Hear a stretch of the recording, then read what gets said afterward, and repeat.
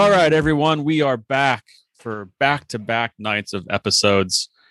This is the Emergency 9 Golf Podcast. I'm your host, Mike Maroney, alongside McLean Boyd and Jay Woodson. Unfortunately, Tom is being a solo dad and dealing with a sick child. So we wish Henry, his son, best. Hopefully he's doing all right. And good luck, Henry, if Tom's dealing with you. So that's all I'll say. You know, so we do have a three-man show tonight. Hopefully you guys listened to the pod that McLean and I did last night on kind of DraftKings strategies preview. Hopefully you joined our contest. McLean put it out on Instagram today, and we got a decent little crew of listeners joining us for the weekend. Just a $5 entry, nothing crazy, but we can all follow along with each other's picks and the standings and see how we do. And you guys can compare yourselves to us experts, as I use air quotes for those listeners who can't see. I got to shout out Luke Myers, though. He did respond to McLean's post. He just wanted to, a friend of the pod, good friend of Jay's. He commented, he just goes, "Can I just copy Mike's? Because that guy is on a tear." And I kind of agree with him. So you have been on a tear. It's been pretty impressive. Who won last week? It was Tom, right? Tom did win last week. Tom won last week.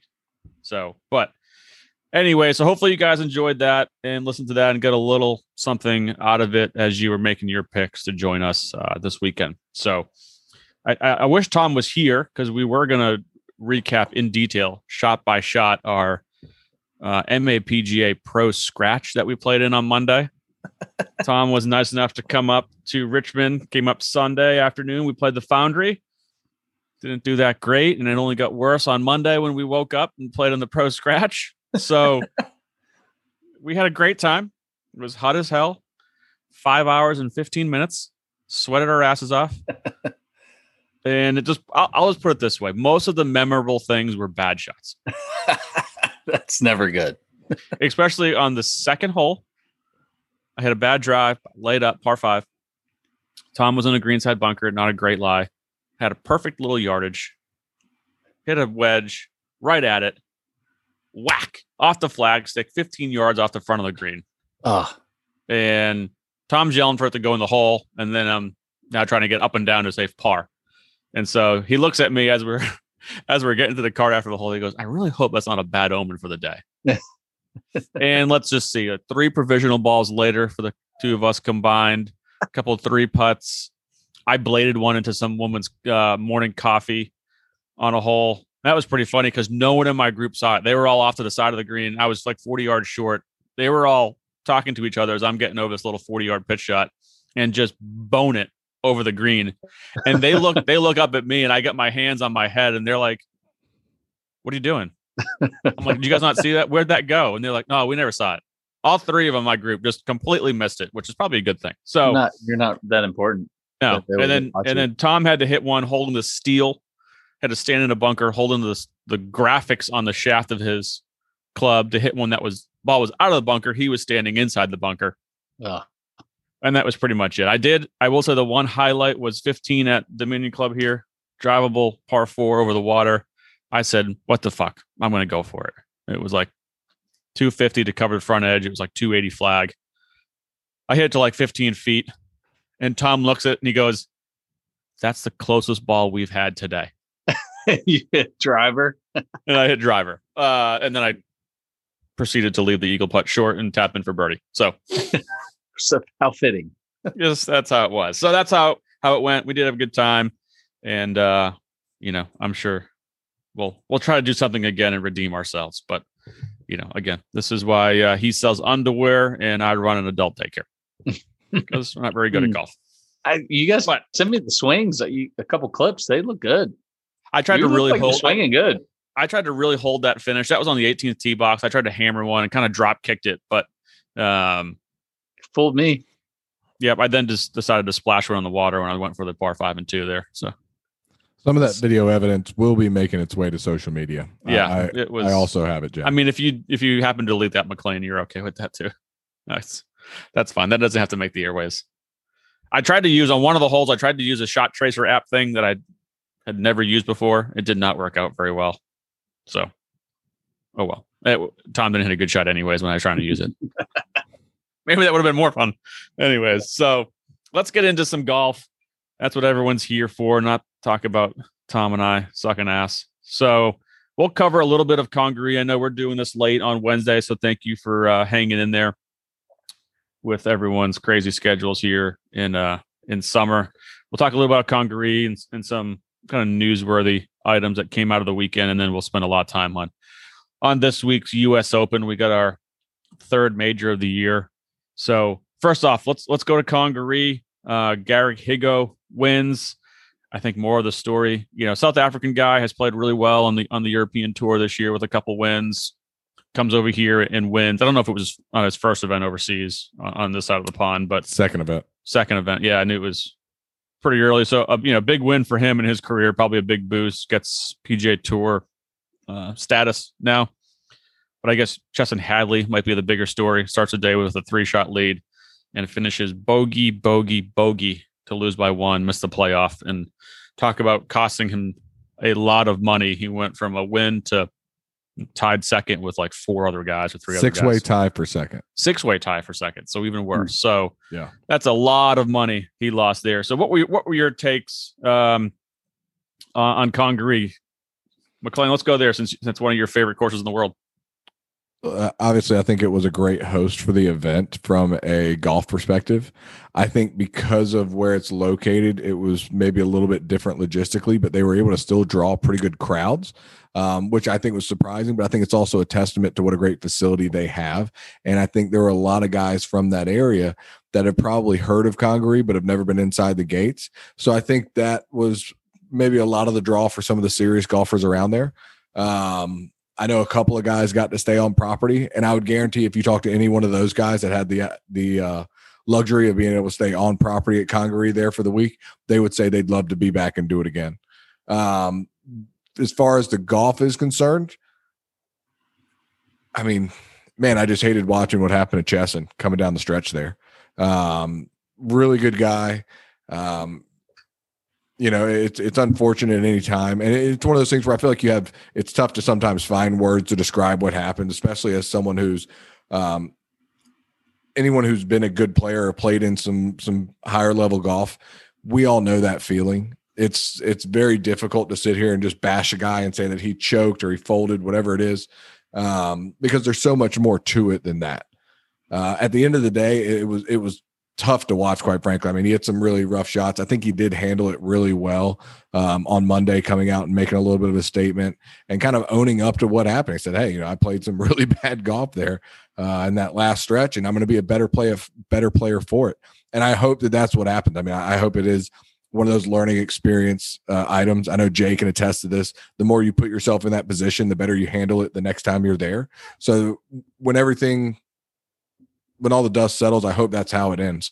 But at the same time, when we look at some guys that spent some money, I know we've talked about this before, that final group on 18 spent a lot of money between him and Harris English. That was a big spending 25 minutes. I know that much. Yeah, absolutely. Yeah, I mean, definitely watched those last couple holes. You're right, McLean. It's hard to watch, those guys just kind of struggle there at the end. I mean, it's nothing. It's hard. I mean, if you played golf long enough, you've been there. Things are going great. You're playing with the lead, and then for whatever reason, you hit a couple bad shots, and then that confidence is gone, and it's like you're like a deer in headlights. You're like, I don't know where it's going. Can I get in? Can I get in quick enough and still win? That's when you see some of these guys who are the top-notch players. They're so good all the way through the bag. They can make up for some of the bad shots. And I don't know. I just, some of the plays at the end, I know he was playing that 3-wood hybrid bump and run shot. I know that because there's a lot of runoff areas. And I mean, I've never really been a fan of that shot. I just feel like take a springy club with a face that's supposed to have a lot of it's supposed to make the ball jump off the face. And then you're trying to hit a real soft, delicate feel shot. I didn't like the play on the last hole. I don't blame him for playing it because that's what he played all week. But I wouldn't want to be in a position where I was trying to win a golf tournament and I've got a 3-wood or hybrid in my hand trying to get up and down, when it's like, man, he could have taken his putter and towed it up there closer than he hit that hybrid or that 3-wood. I totally agree. I mean, you got to give it to him. He's stuck with what he was doing, but sometimes you're like, you know what? Hey man, I'm nervous as hell and this may not be the best play. Let me just get this thing up there as close as I can with the easiest club. Even if it's a daggone 7-iron has less spring in the face than that. I don't know. It's just one of those things. But I feel like that's kind of play that he, maybe the nerves were there and he was trying to avoid the big miss. And I will say it is. He had a big miss, Yeah. It is trimmed incredibly short around those greens. I mean, the lies are very, very tight. So at the same time, though, I'm a little bit surprised that a player who's especially a pretty confident player in Chesson, wasn't confident enough to grab a wedge and hit that shot the way it needed to be played. Like a pitch and wedge. I mean, I don't know. I was looking at it like it was just like a little pitch and wedge, just bump it up on the green and let it release. The greens look fast. Even a pitch and wedge is playing somewhat conservatively. I mean, I would have liked to have seen him in that situation. Take something maybe with a little bit more loft on it, maybe one hop it or potentially land it on the green and try to control it a little bit more, get it close. I just think, and I know that's very easy for me to Monday quarterback, right? But at the same time, I couldn't agree with what you said more. To have a club with that springy of a face, the 18th hole, you get up and down to get into a playoff. I mean, that is just such an. When you said 7-iron, so like I will play that shot a little bit with a 7-iron, but I would never consider it with a hybrid or a metalwood because of how hot that face is. Just have zero feel. More. Zero feel. It's very, very difficult to control that speed. And what was it on 17? He hit it with the hybrid again and hit a hell of a shot and got up and down for bogey. Yeah. So, I mean, he was obviously practicing it. He stuck to his game plan of using that shot and making it a part of his game when he was around the greens. Yeah. But, I was never a fan of it, and I didn't like watching it. Yeah, I mean, the 8-iron he hit into the green from perfect lie, perfect angle. I think he had 162, 165 in, something like that. 8-iron. I mean, that was the egregious miss there. That was the big miss that hurt. Oh, that's you give a PGA Tour player an 8-iron on the last hole of a golf tournament, and with a pin, that's all he had to do was hit something in there below the hole, give himself a putt. I mean, I know it sounds easy. I mean, I've been there. I've hit terrible shots. I've choked coming in. I mean, we've all done it. I mean, and again, we kind of hold that word, dear, because we don't want to throw it around. But you've had those holes where you just couldn't get it together at the end, and that's it's incredible about golf. It's hard. It's hard. You're not just. It's not who's the best player, who can hit the ball the most solid. It's who can control the ball, who can control and predict their next shot under an enormous amount of pressure. It's a hard game. It's one of the hardest games of all time. No teammates there, no one else to pick you up. It's not like, hey, I'm having a bad shooting night. John Paxson's, he's ripping it up. I'm going to kick it out to him and let him, win the game. There's none of that. No. Yeah, I think nerves had to.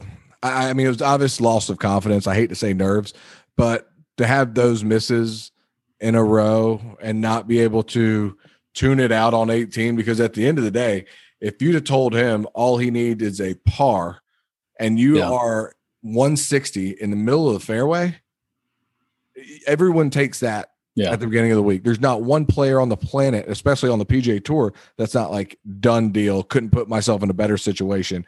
As many 8-irons as these guys probably hit on the driving range. Yeah. I mean, that's one of the most comfortable clubs I feel like in most guys' bags because of how often we hit 8-irons. It falls in that yardage where you hit a lot of 8-irons in the par 5s or par 4s. So yeah, it was tough. You can call it what you want it to be. But man, what did you call it? I think, I know it's a little longer term. You just said loss of confidence. That's what I think it truly was at the end of the day. If we're making an accurate description of what we saw happen without just trying to bash a guy, he went through a loss of confidence. We saw the shots that he hit on 17. We saw the shot, the drive on 18 wasn't necessarily a great drive. He didn't get up there and pound it, hit it really solid. I mean, it was a little skanky, but it was all he needed to do. Yeah, it was all he needed to do. But it was in a good spot. It was in a good position. That's exactly right. That's exactly right. He had a little, little bit out there on the toe, got it into the fairway, and at the end of the day, he was happy to have it where he was. But it wasn't a confidence boosting swing. He didn't smoke it into the screws and come off that tee walking fast, like, all right, we got this, we're back, and he just wasn't able to get out there and put that behind him. He wasn't able to put it behind him. That's why I say a loss of confidence. Yeah, no, I agree. I think that's a good way to put it. It sounds a little better because everyone can agree, can relate to that loss of confidence. You've been there, like, oh man, I don't know what happened. I didn't know where it was going. Like I didn't know it was going left, right. I didn't know I was going to make contact. I didn't know I was going to get it airborne.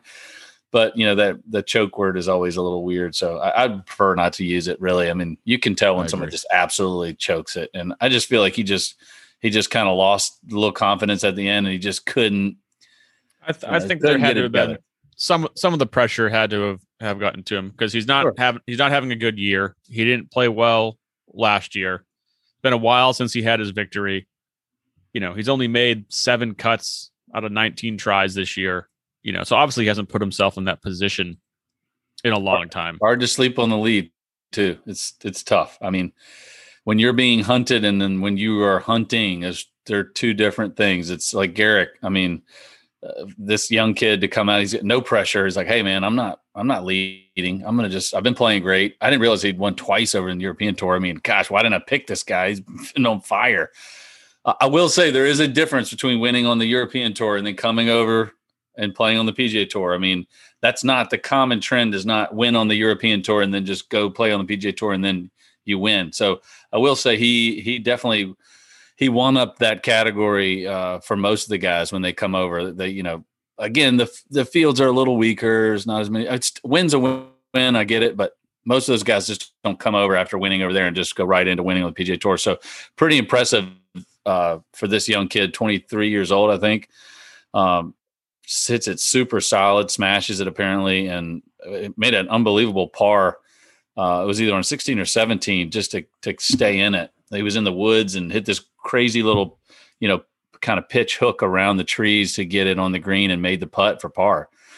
But I think he can come over here. No one really knows who he is. A lot of the players don't probably know who he is, and he can he can probably come over with a little confidence. Like, yeah, guys, I'm probably better than most of you, especially with a weak field. Yeah, you don't know who I am, but I'm going to kick your ass. And you got to watch out for those guys.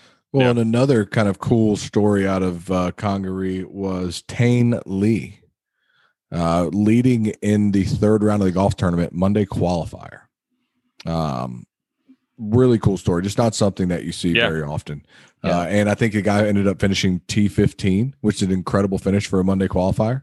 But the fact that he put himself in the mix, went to college somewhere in Southern California. I forget they said, but it wasn't one of the bigger schools.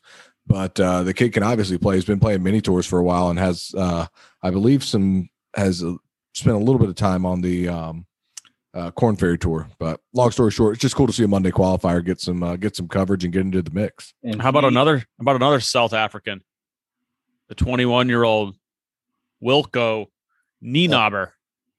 Is that how you say it? Yeah, I just looked it up. I had to before I was going to say it on the podcast. I just looked it up, and it's called Nienaber, which makes me like him even more.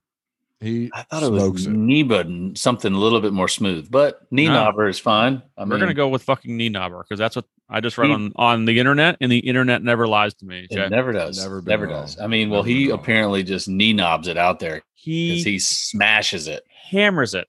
Average 361 for the week. It was like 16 yards longer than second place. Nuts. 16 yards longer. Now, Congaree was playing firm and fast. So but they're all playing it firm and fast. Well, no, I agree with that. But when you just look at that 361 number, it seems it's massive. Yeah. But that's still realistically probably 340, 345 on a course that doesn't run out. 16 yards longer than the next guy is, and you've got Dustin Johnson in the field and Brooks Koepka in the field. I mean, that's real stuff. That's deep. So, listen to some of these. Now, this is not apples to apples, but if you look at average ball speeds So Bryson all season, his average ball speed has been, he's leading the tour, 190.39 miles per hour. Bryson's 6 miles an hour faster than third place, which is Brandon Hager. Camming Champ's at 189 ball speed. Wilco's ball speed is 6 miles an hour average this past weekend. It was 6 miles an hour faster than Bryson. 196 miles an hour average ball speed. Jeez. That's animal. That is getting after it. That is animal style. He had a few over 200 miles an hour. Did he really? Yeah. Someone, I lost it. I had it earlier in the week. Somebody had a list of all his ball speeds. What is the what Bryson set the fastest, ball speed recorded on the PGA Tour? What was that at the? Didn't he? It was like 202, I think, or something like that. Yeah. Wilco will smash that if he stays on tour. Yeah. I mean, and he played well. I mean, he finished T15, so it wasn't like, he was just wailing all over the place and not playing well. But yeah, that just, I mean, and the guy's like skinny as a rail. Yeah.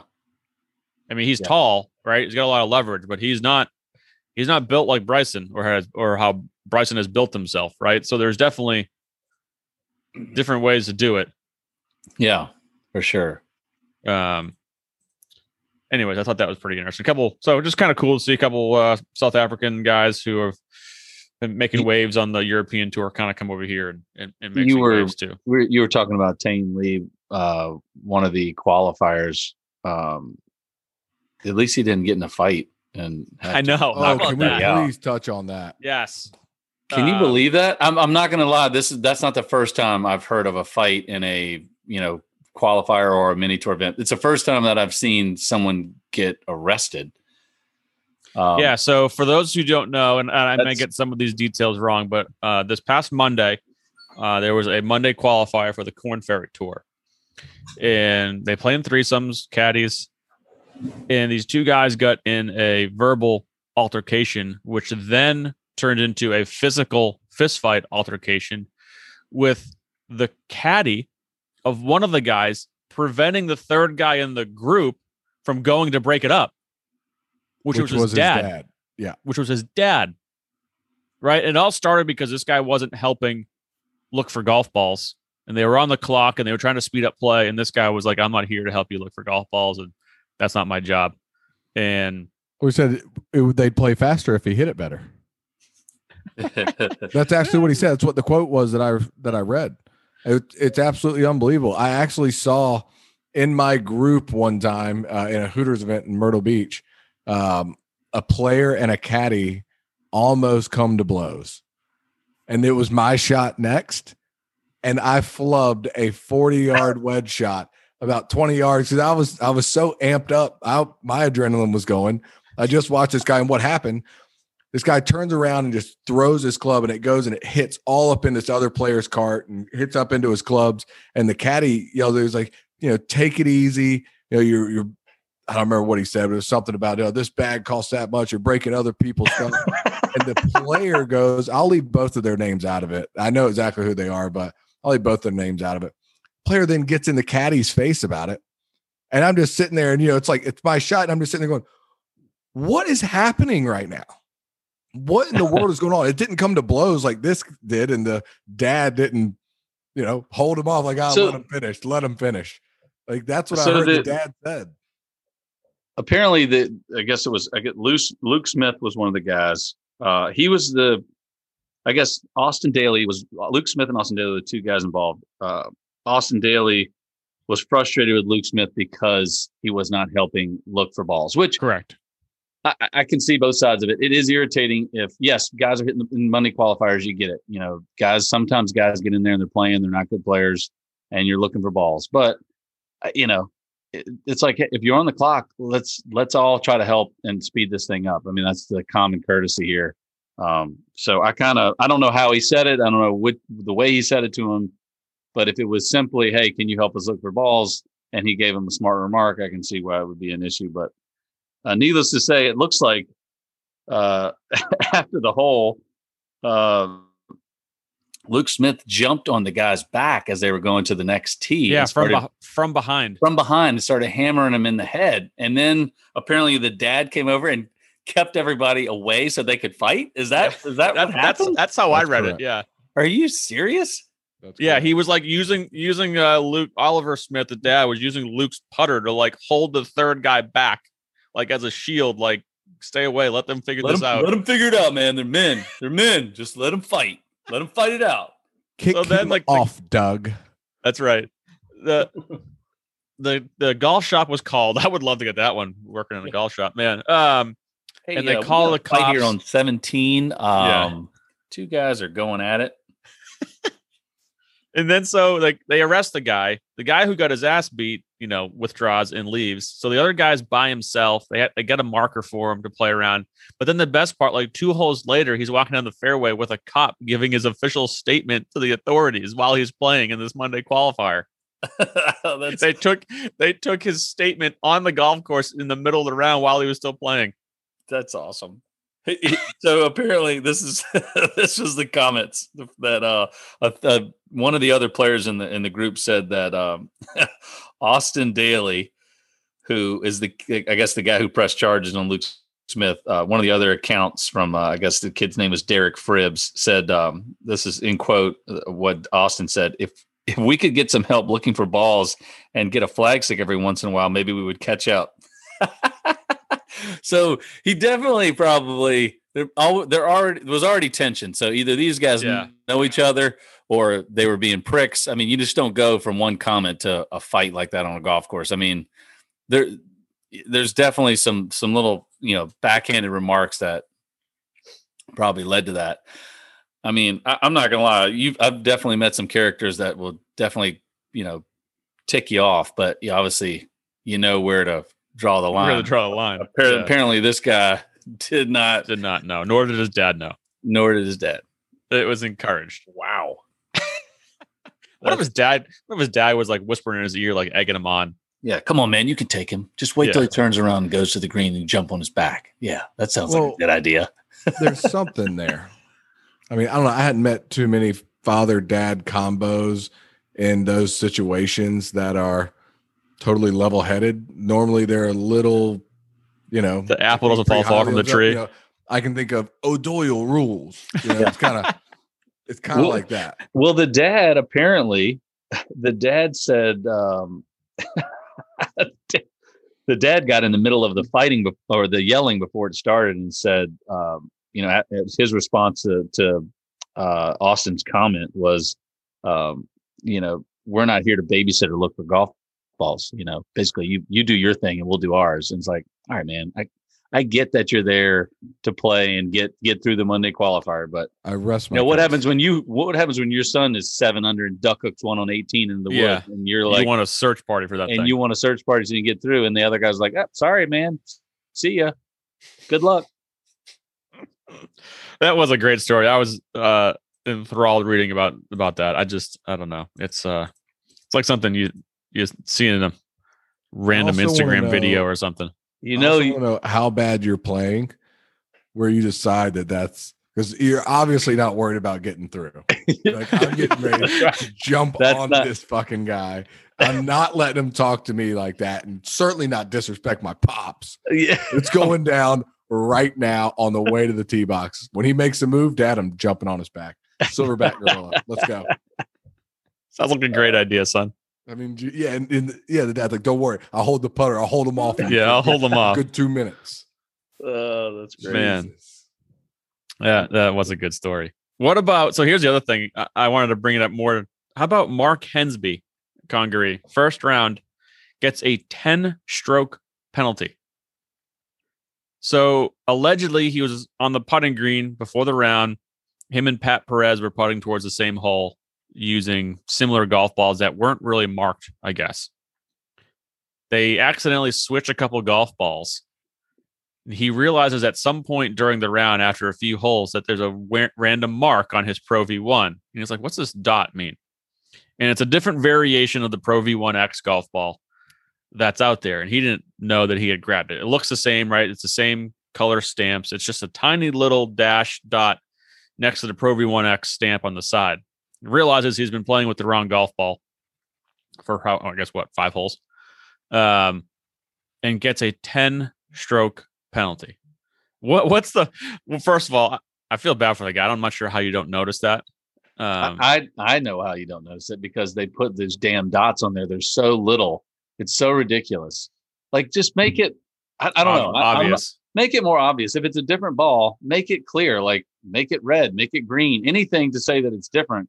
They do. All of them do that because they don't really want anybody to know. They do want you to know just so they can say, "Hey, this is a different ball." Technically, it's a different ball, but they don't want anyone to really see it. I hate that. I feel bad for them, because there's plenty of times when you're on the putting green hitting balls and you get in you just happen to see it. You're like, wait a second, that line's a little different on the side of the TaylorMade or the Titleist. That's a different ball. And if you just grab it and you put your dot in your normal spot, and then maybe you don't make a line on top of the spot that the dot is to differentiate the two balls, and you play and you're like, holy cow, I'm playing the wrong ball. I can totally see how they do it. Easy. And you feel bad for the guy too, because he's getting up there in age. He doesn't have much status. He hasn't gotten into many PGA Tour events this year because of his conditional status, and he finally gets in one, and then that happens. Ends up WDing after the round. And so here's a question: what's the worst penalty you've ever gotten? Jeez, you name it. Did we already talk about it? The DQ from the sectional qualifying or local qualifying? Yeah, I did that. That was. I mean, we talked about that. Yeah, at the end of the day, that was my fault. But yeah, I did that. I've hit the wrong ball in the fairway. We both were playing the same ball, but we had same number, but we had different dots on it. And it was early in the morning, and I had a piece of grass that was right over the ball and looked like the dot, where I normally put the dot right over the lettering of the ball, whichever one I'm playing. Here recently, it's been it's Titleist. Anyway, so I got up to hit it early in the morning. There's a little piece of grass right over the Titleist, and it looked like my dot. So I was like, I hit it, and I got up on the green, and the other guy hit his ball too, or he hit my ball, and we get up on the green. I'm like, you gotta be effing kidding me. And this is like a second round. I was actually playing pretty good, and I had to go back, hit another ball, my ball, the correct ball, take my penalty. And then I think I missed the cut by one. It's just one of those weeks where you're like, that hurts. Those hurt. Yeah, I mean, I've had a bunch. I mean, I can't. The worst one. I mean, you name them. I've had, extra clubs in the bag. I've done that one before, but noticed it on the first tee. But still, I've noticed after I've teed off. That's an annoying one. I mean, I've had a caddy rake the bunker while I was in it. That had that happen, and it's the fact that the rule is in place. I understand why it was in place, because they don't want somebody getting there testing the sand. But I was up by this is like a 50-yard long bunker, and I was up by the green. The other guy in the group was like literally on the front of the bunker, 50 yards away. We were behind.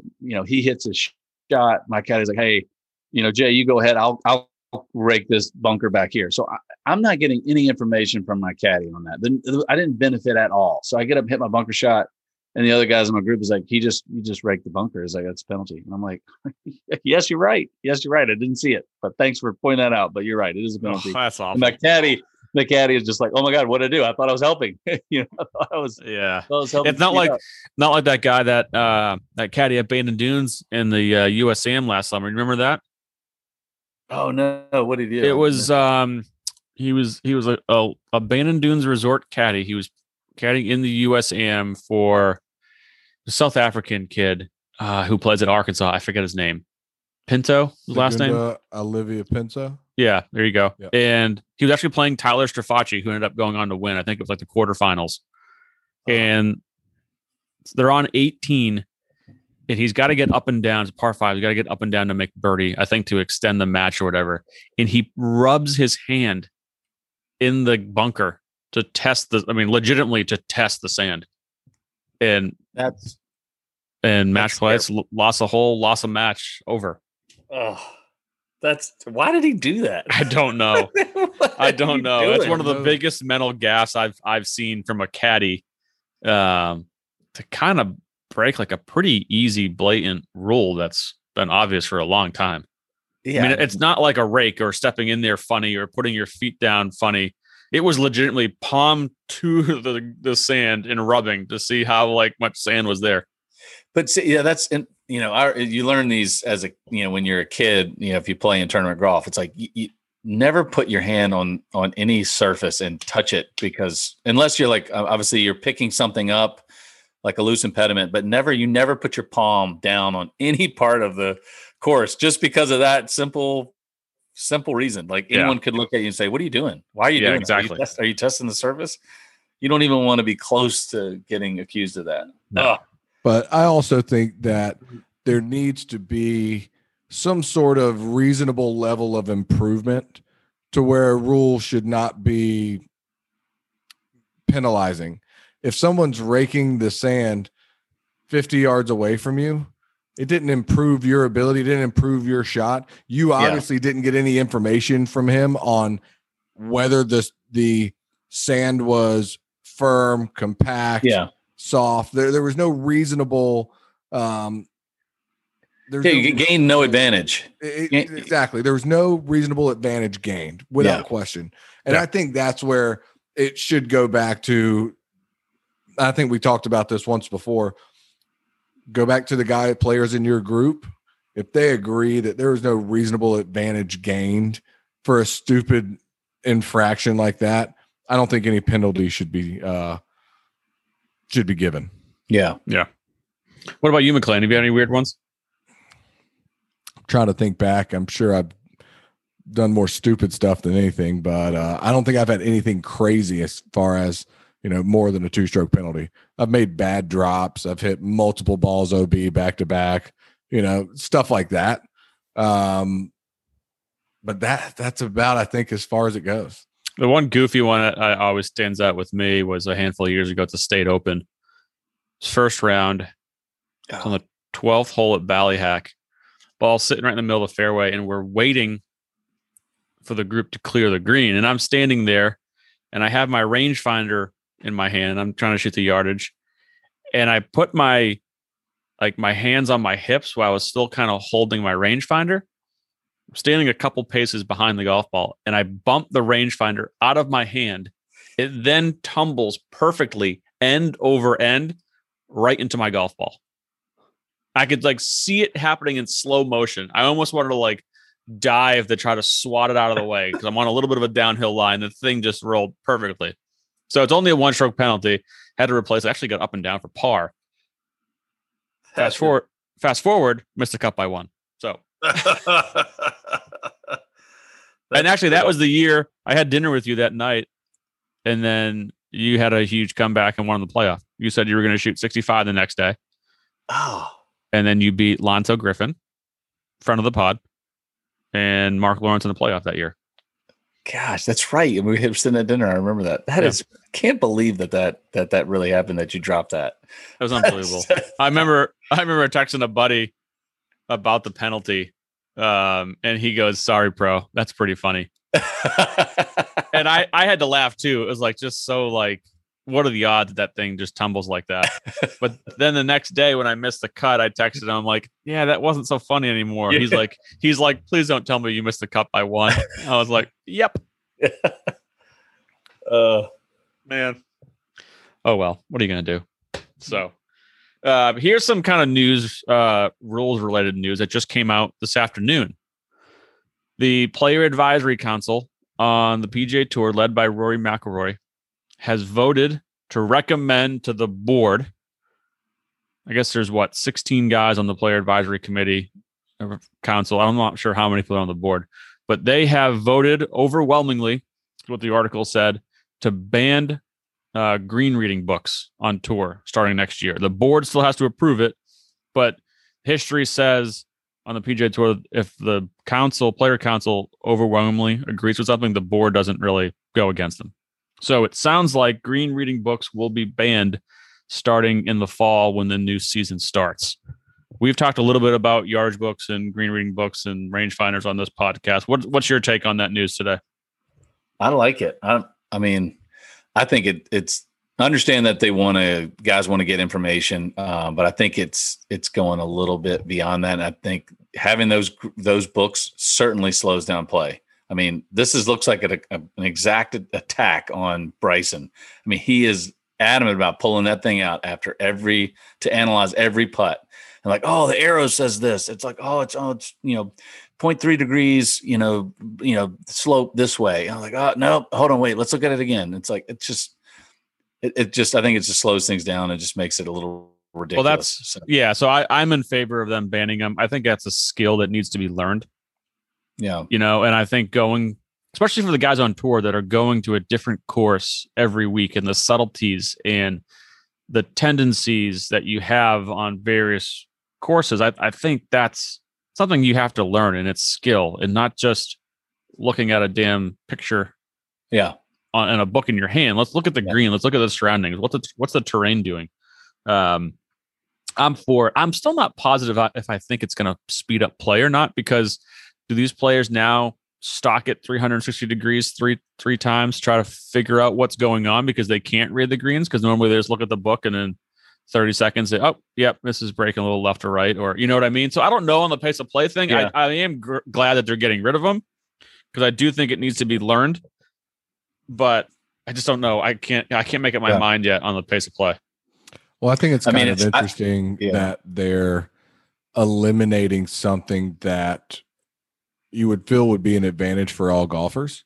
And if pace of play is the true reason behind the outlaw, then I understand some of it.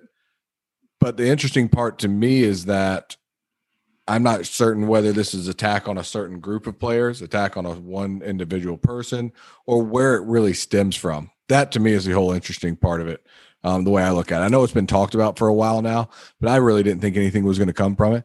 I do agree that there are certain players that it's probably going to help, and your field players definitely aren't benefiting from it, because even me having a green reading book, it's something that I would use, but it's definitely not something I would rely on just because I'm such a field player, and that's just part of the way I play golf. I also don't play golf with a green reading book every day, so I don't know how often I would use it if I had it every day.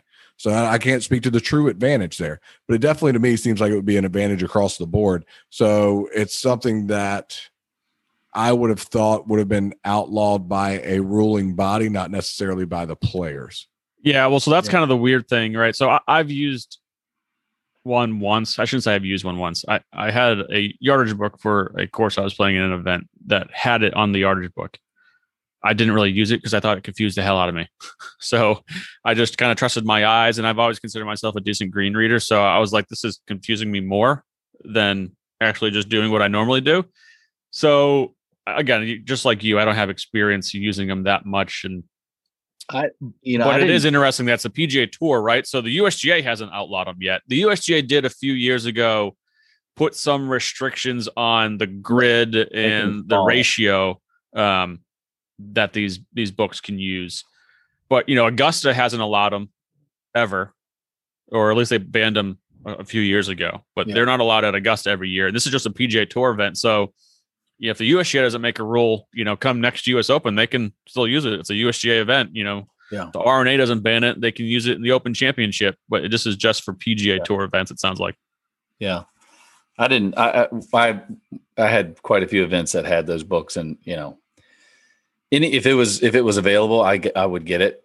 But again, I was kind of like what McLean said. I didn't necessarily use it to putt. I used it to map out the round and where pin placements would be, knowing if I was hitting an approach shot, down green or down slope, or if I was hitting back into the slope. I used it more for how I was going to set up my putt, not to read the green in terms of how much break to play.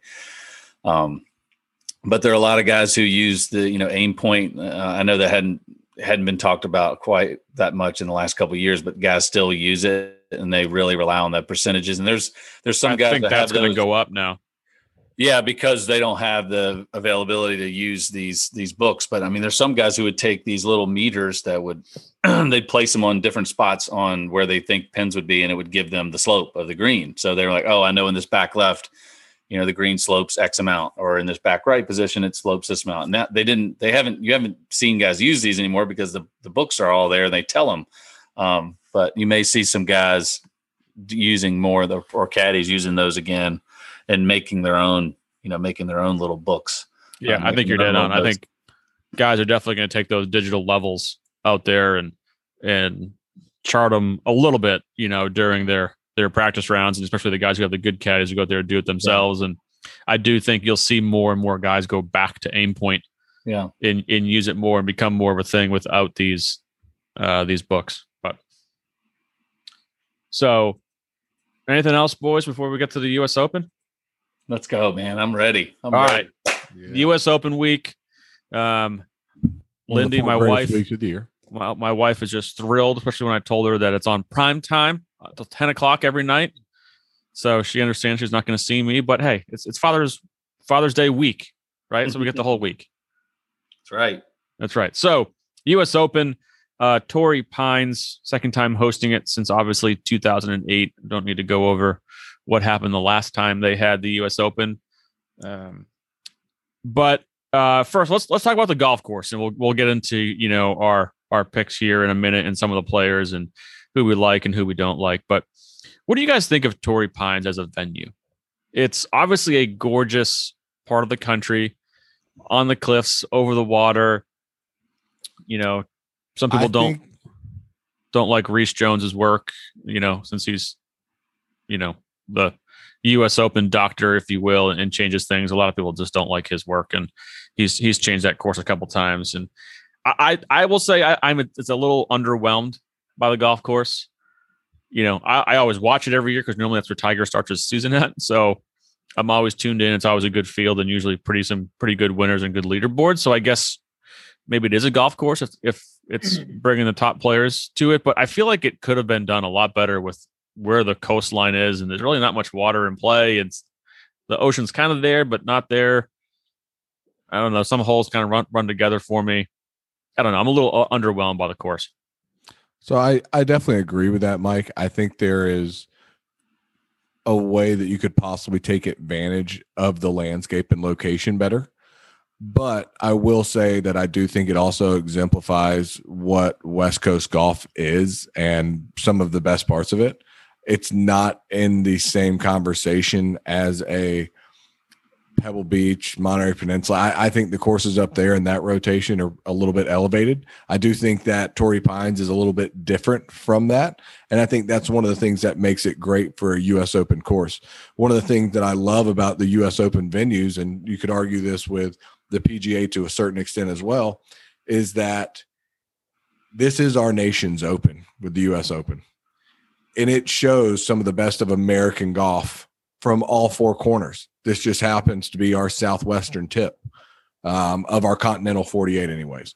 So I think it shows off a great part of what golf can be in Southern California.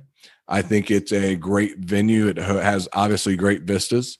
But I think it's a good venue. I think the course is going to play tough. I think it's a really good U.S. Open venue. Do I think it's Pebble? No. But I do like the fact that it is again, just going back to it, it represents the part of the country that it's being held in. And that's one of the things that I think that's cool about the U.S. Open. And we see those different venues that really kind of project what golf is like in certain areas. Yeah, and I do think it's cool that it's municipal. They do like 55,000 rounds a year and just a factory, and I think that part is cool. I do. I mean, we see it every year, so I kind of wish they would choose venues that we maybe only see every 5, 6, 7 years, not a standard tour stop that we've seen every year for how many decades now. That part kind of bores me. I wish we were seeing new and different. And, again, obviously we've seen Pebble Beach a whole bunch because they host an event as well. But, you go Pinehurst number 2, right? You're seeing it every 5, 6, 8 years. Go to some things where we're not just seeing it every year. That's just another bone I have to pick with the venue. But Jay, what are your thoughts on the golf course? I agree. It doesn't have the same feel of some of these other classic golf courses that, they really only have a chance to host an Open. They're not having a PGA Tour stop every week. I do get that. I think it's a really cool golf course. And I think the last couple holes are fun to watch.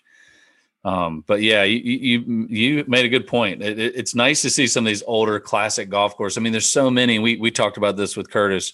There's so many old, really, really well designed golf courses that they have decided that they're not going to use because they don't feel they're U.S. Open golf courses because they're not long enough. And Marion was one of the ones we talked about that debunked that theory. Narrow the fairways, grow the rough, firm the greens. It plays tough. Mm-hmm. So I think there's still a ton of untapped golf courses that they could use. But again, this is only the second time they've hosted the U.S. Open. I wouldn't think that they would go back here anytime soon, in my opinion. But I think because Tiger won in 2008 in such a big, grand way, I think that was part of why they pushed to get it back. I can see that. I don't think that the golf course is what made that tournament so amazing. It obviously was, guy playing on one leg and they went to an 18-hole playoff the next day. That's what made it incredible. And the fact that it was Tiger. Do you think this is going to play similar to a lot of U.S. Open venues as far as what you need to win? I mean, it's going to be distance. It's going to be keep it in play, have a good short game, more so chipping than necessarily putting around the greens. You think it kind of just plays right into that? Yeah, 100%. I think driving is going to be a premium this week based off of some of the footage of the rough that I've seen. Yeah. Strokes gained tee to green. I mean, like almost every PGA Tour event, but this one even more so. When you throw the scrambling aspect in there, guys who really have good short games, you're going to need to be able to get the ball up and down. You're going to need to be a great wedge player because there's going to be holes where you're chipping out. So I look at some of these guys that obviously that hit it a long way, but who are the guys that really drive it well? Not necessarily the longest guys on tour, but drive it well, drive it fairly straight, and are great iron players, have a decent short game, maybe not the greatest putters.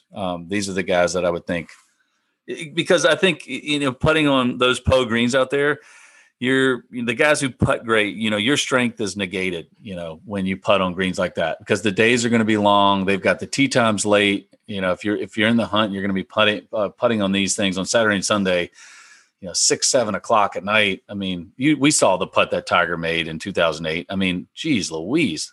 I mean, how bumpy was that thing? Yeah, it was airborne more than it was on the ground. Yeah.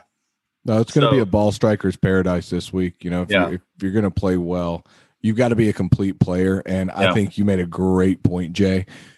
The short game around the greens is going to play a huge factor in it because they do have small greens. You're going to have to get up and down. I think if you can flight the golf ball and you have control over your golf ball this week and you can get up and down, I think you're poised to be a factor. Yeah, for sure. Yep. I 100% agree there. What do you guys think is winning score? What's the prediction there for winning score?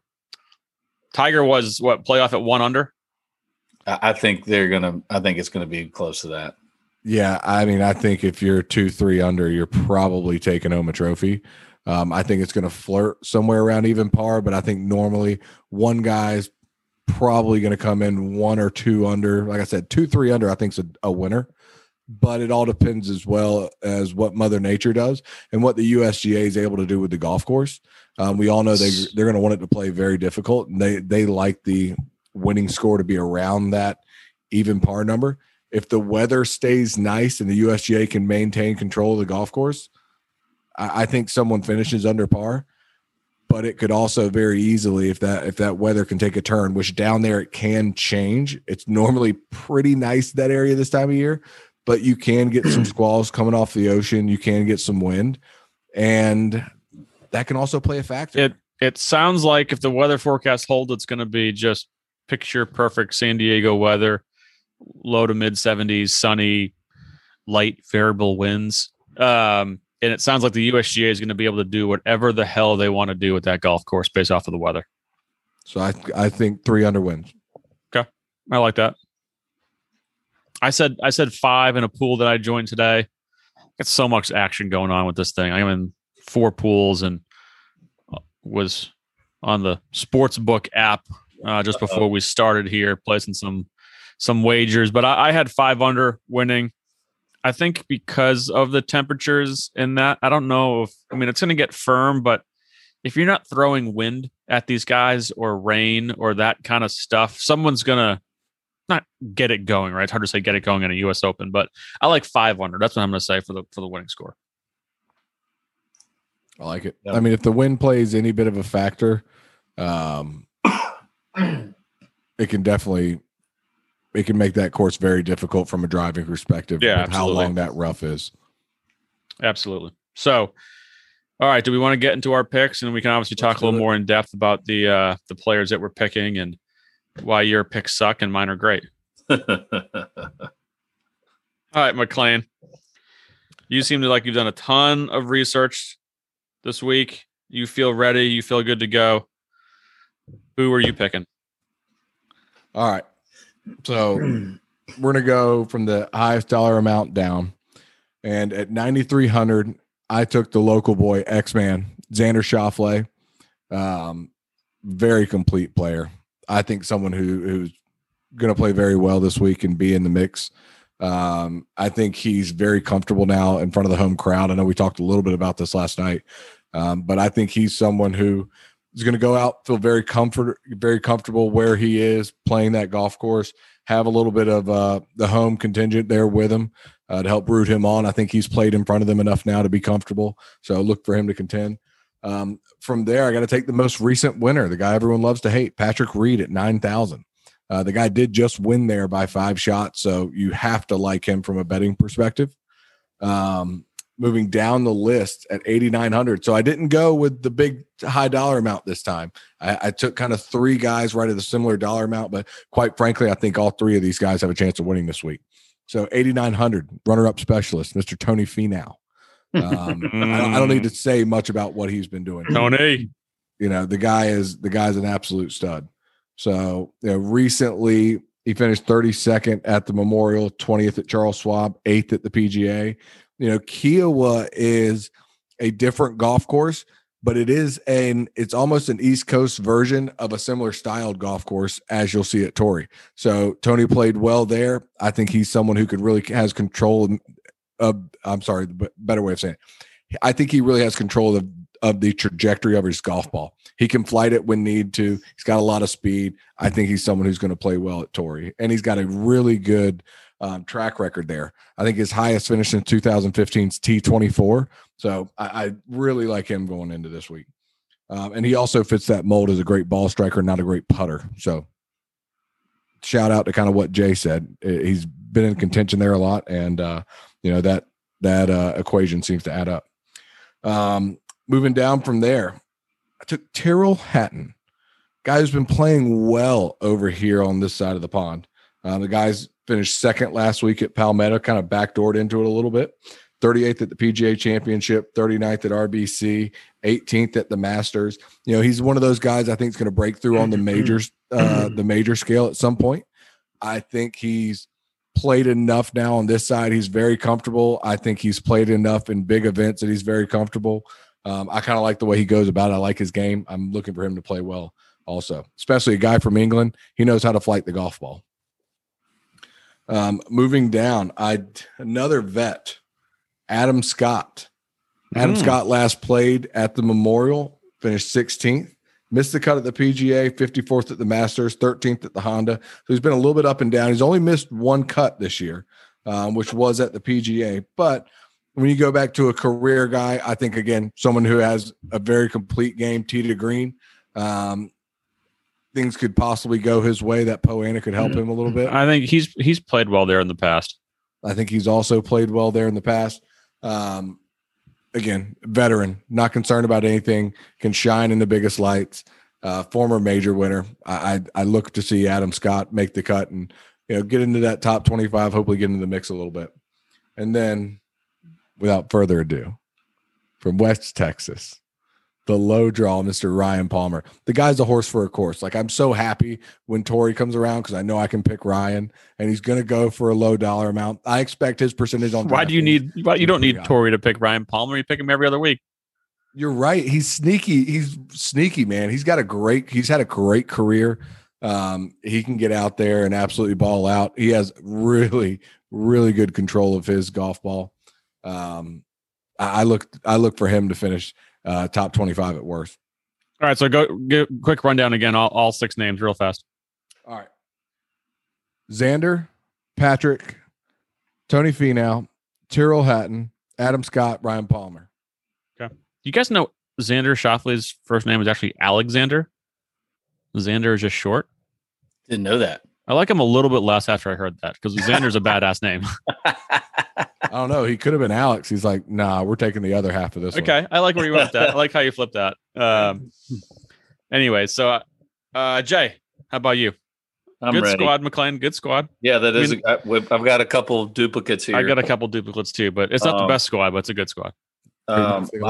I went with Ryan Palmer as well at 7,100 for various reasons. You've already named all of them because it's a good damn pick. That's why you picked it. Is a good pick. I mean, he's actually been playing well. 14 out of 16 cuts. He's at 7,100. I think he's priced right. He likes that course. He plays well there. Granted, conditions are not necessarily U.S. Open conditions, but he did finish second at Torrey there. At Torrey this January. Farmers. No, I'm saying not in U.S. Open conditions at Torrey though. But needless to say, at 7,100, I still think he's got good vibes there, so I think he'll play well. I've got Shane Lowry, who just loves these super tough golf courses, and he's got like magic hands. Like this guy can chip like nobody's business, and he's a good ball striker too. It's a pretty daggone long, good iron player, great wedge player, great short game. So, he just plays tough golf courses as well. So I have a feeling he's going to step it up. He was at 7,600 up the list here. Another great ball striker, not known for his putting. Justin Rose. He's been a little sporadic this year, but again, I've heard a couple people going with him this week. When the courses get really tough, he just always comes out. A perfect example. PGA Championship, out of nowhere, finished 8th, finished 7th at the Masters. With a couple other, golf courses he didn't play well at. The Arnold Palmer's tournament down at Bay Hill, not known for being a overly tough golf course. It is a good golf course, and it's but not like U.S. Open or PGA Championship conditions, and he didn't play well there, but. Needless to say, he's been a little up and down, but he always seems to play well on these really tough golf courses. So I'm gonna give him a shot.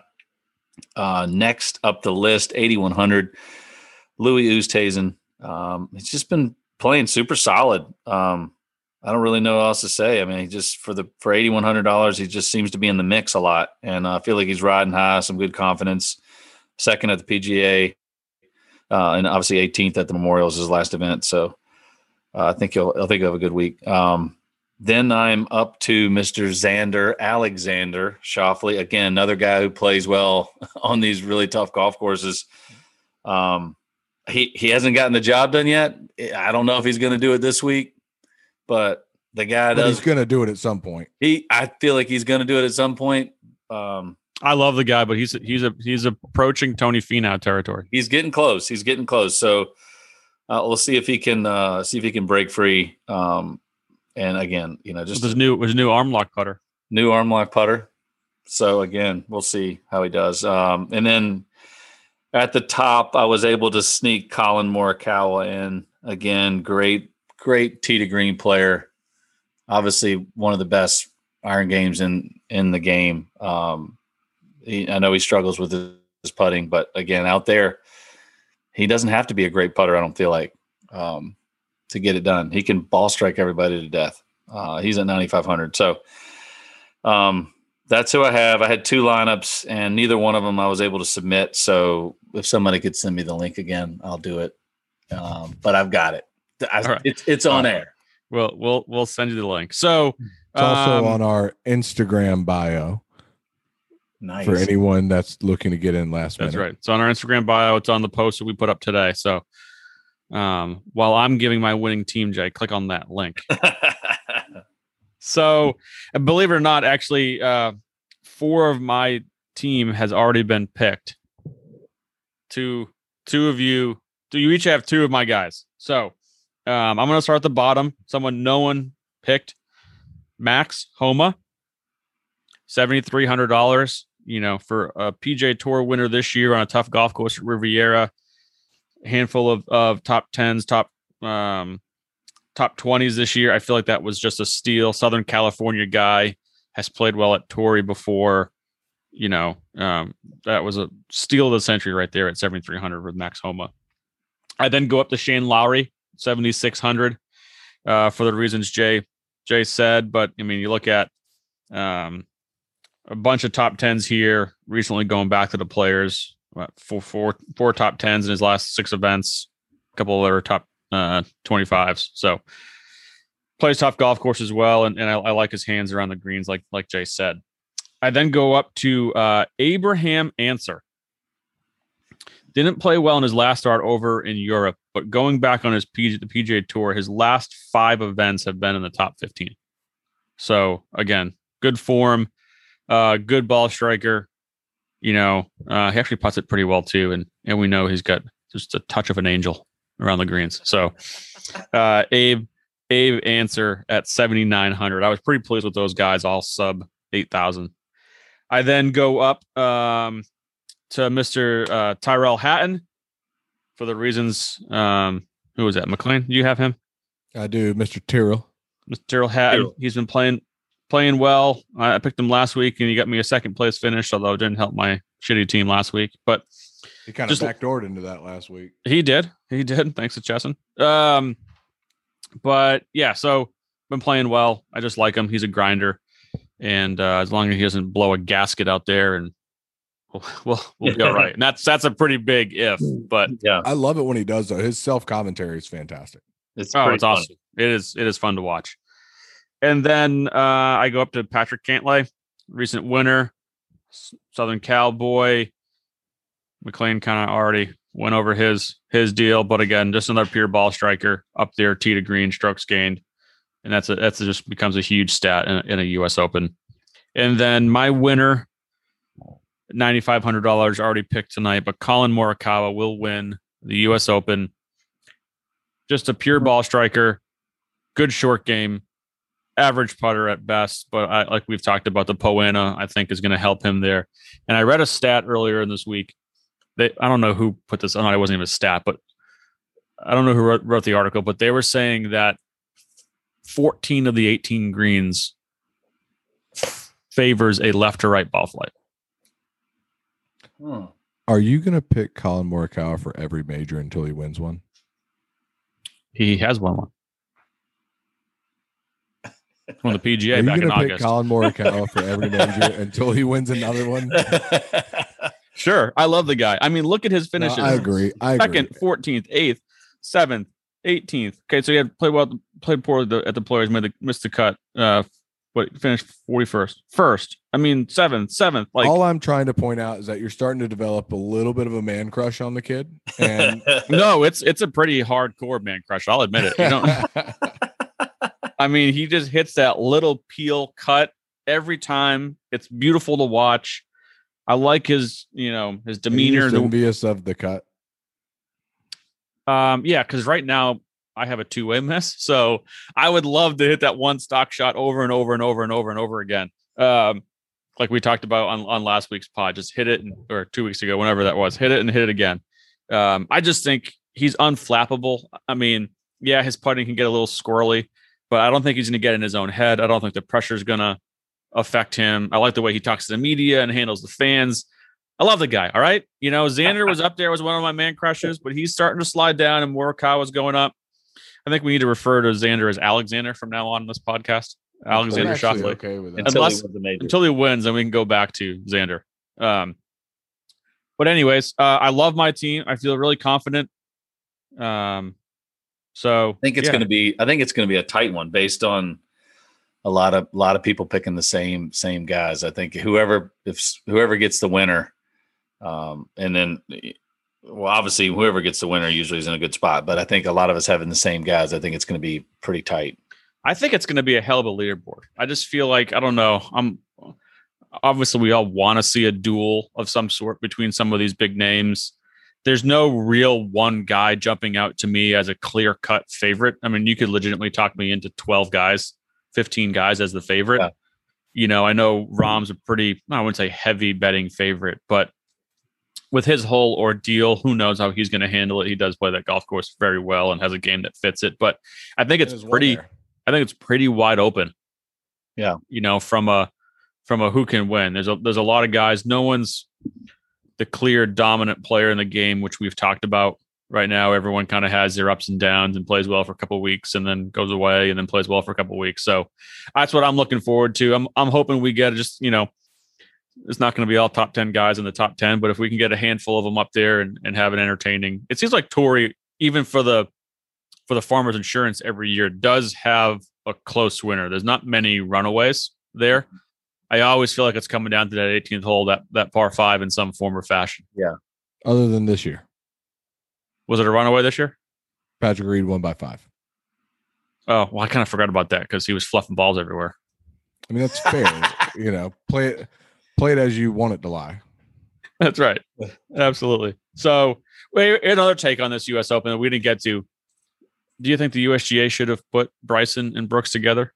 Yes. 100%. That would have been so good. Absolutely. Talk about primetime TV. Those two guys. Just give the people what they want. Yeah. I mean, it's definitely cliche to do it, but just go ahead. What the hell? Do it. I feel like Bryson is in a lose-lose, right? He's a douche either way. You're right. Well, yeah, I'll second that. But so allegedly the USGA asked him if he would want the pairing and he declined. And so that's going to almost make it even worse and kind of kick the can down the road. People are going to probably give him a harder time because of that. They're really going to yell Brooksy at him on the golf course this weekend because he didn't want to play with Brooks. But then if he says yes and plays with Brooks, then it becomes right to the forefront of the story, which is already pretty close to the lead story. I don't know. It's just, obviously for entertainment value, I would have loved to see these two guys. If they both throw play Patrick well. Reed as the third too. Yeah, that's because I can promise you, Patrick would have taken that head on. That's the one thing I give Patrick credit for. They told you, "Hey, you want to play with your sworn enemy?" I think he would. I think he would roast those guys. I think he would beat them by 5. Right? They would be all caught up with each other, and 100%. No one's going to be paying attention to Reed fluffing balls, and he'll shoot 5 shots lower. That would be a complete utter circus. I want that pairing so bad now. I would clear my day. Oh yeah. Oh, absolutely. That would be appointment TV or streaming or featured group, whatever it is. It would be. Don't bother me. I'm watching these two. Yeah, screening calls. You do that anyways. You're right. But anyways, I'm looking forward to it. I think it should be fun. It's always a great weekend. It's just better, like I said, that it's on prime time. To golf watch on prime time is fantastic, and you're exactly right, Mike. You were talking about it recently. I got into the women last weekend, watching their event late night. I think they were up in San Francisco. Yep. God, it was fun. It is. It's just like because you Thursday, Friday, for me, Saturday, Sunday we're working, so sometimes you miss the coverage, and it's like you turn it on at 5:00 and you're watching the last 6 holes, or less than that. At 5:00, where now you're turning on 5:00, and the league's going to be teeing off on Saturday. Yeah. So, yeah, I love it. It's easier to watch and more enjoyable, and you can get a little buzz on versus watching it at 2:00 in the afternoon. Like it. Well, when you can get a buzz on at 2:00 in the afternoon too. As McLean raises his hand. Well, boys, that was fun. Look forward to following on the picks. Jay, I see that you got in the contest. Congratulations. I got in. You're in. Jay's in. I'm in. And we got a good contingent. So again, if you can get this in sooner, you might be listening to this as too late, as we're going to put this out Thursday morning, day one. But they've got till 9:47, I believe. That's right. Well, that's crazy. The first tee time out there is 6:47 a.m. Big field. That is nuts. But anyways, thank you to McLean, Jay, Tom. We wish you the best. Can't believe I made you sick with my golf game the other day. You don't even want to see my face. You hit it so bad. Tom was just a carrier. It made his son sick. I was patient 0. So Thanks to our listeners. Enjoy it. And we'll be back next week with recapping all the action from the United States Open. Take care.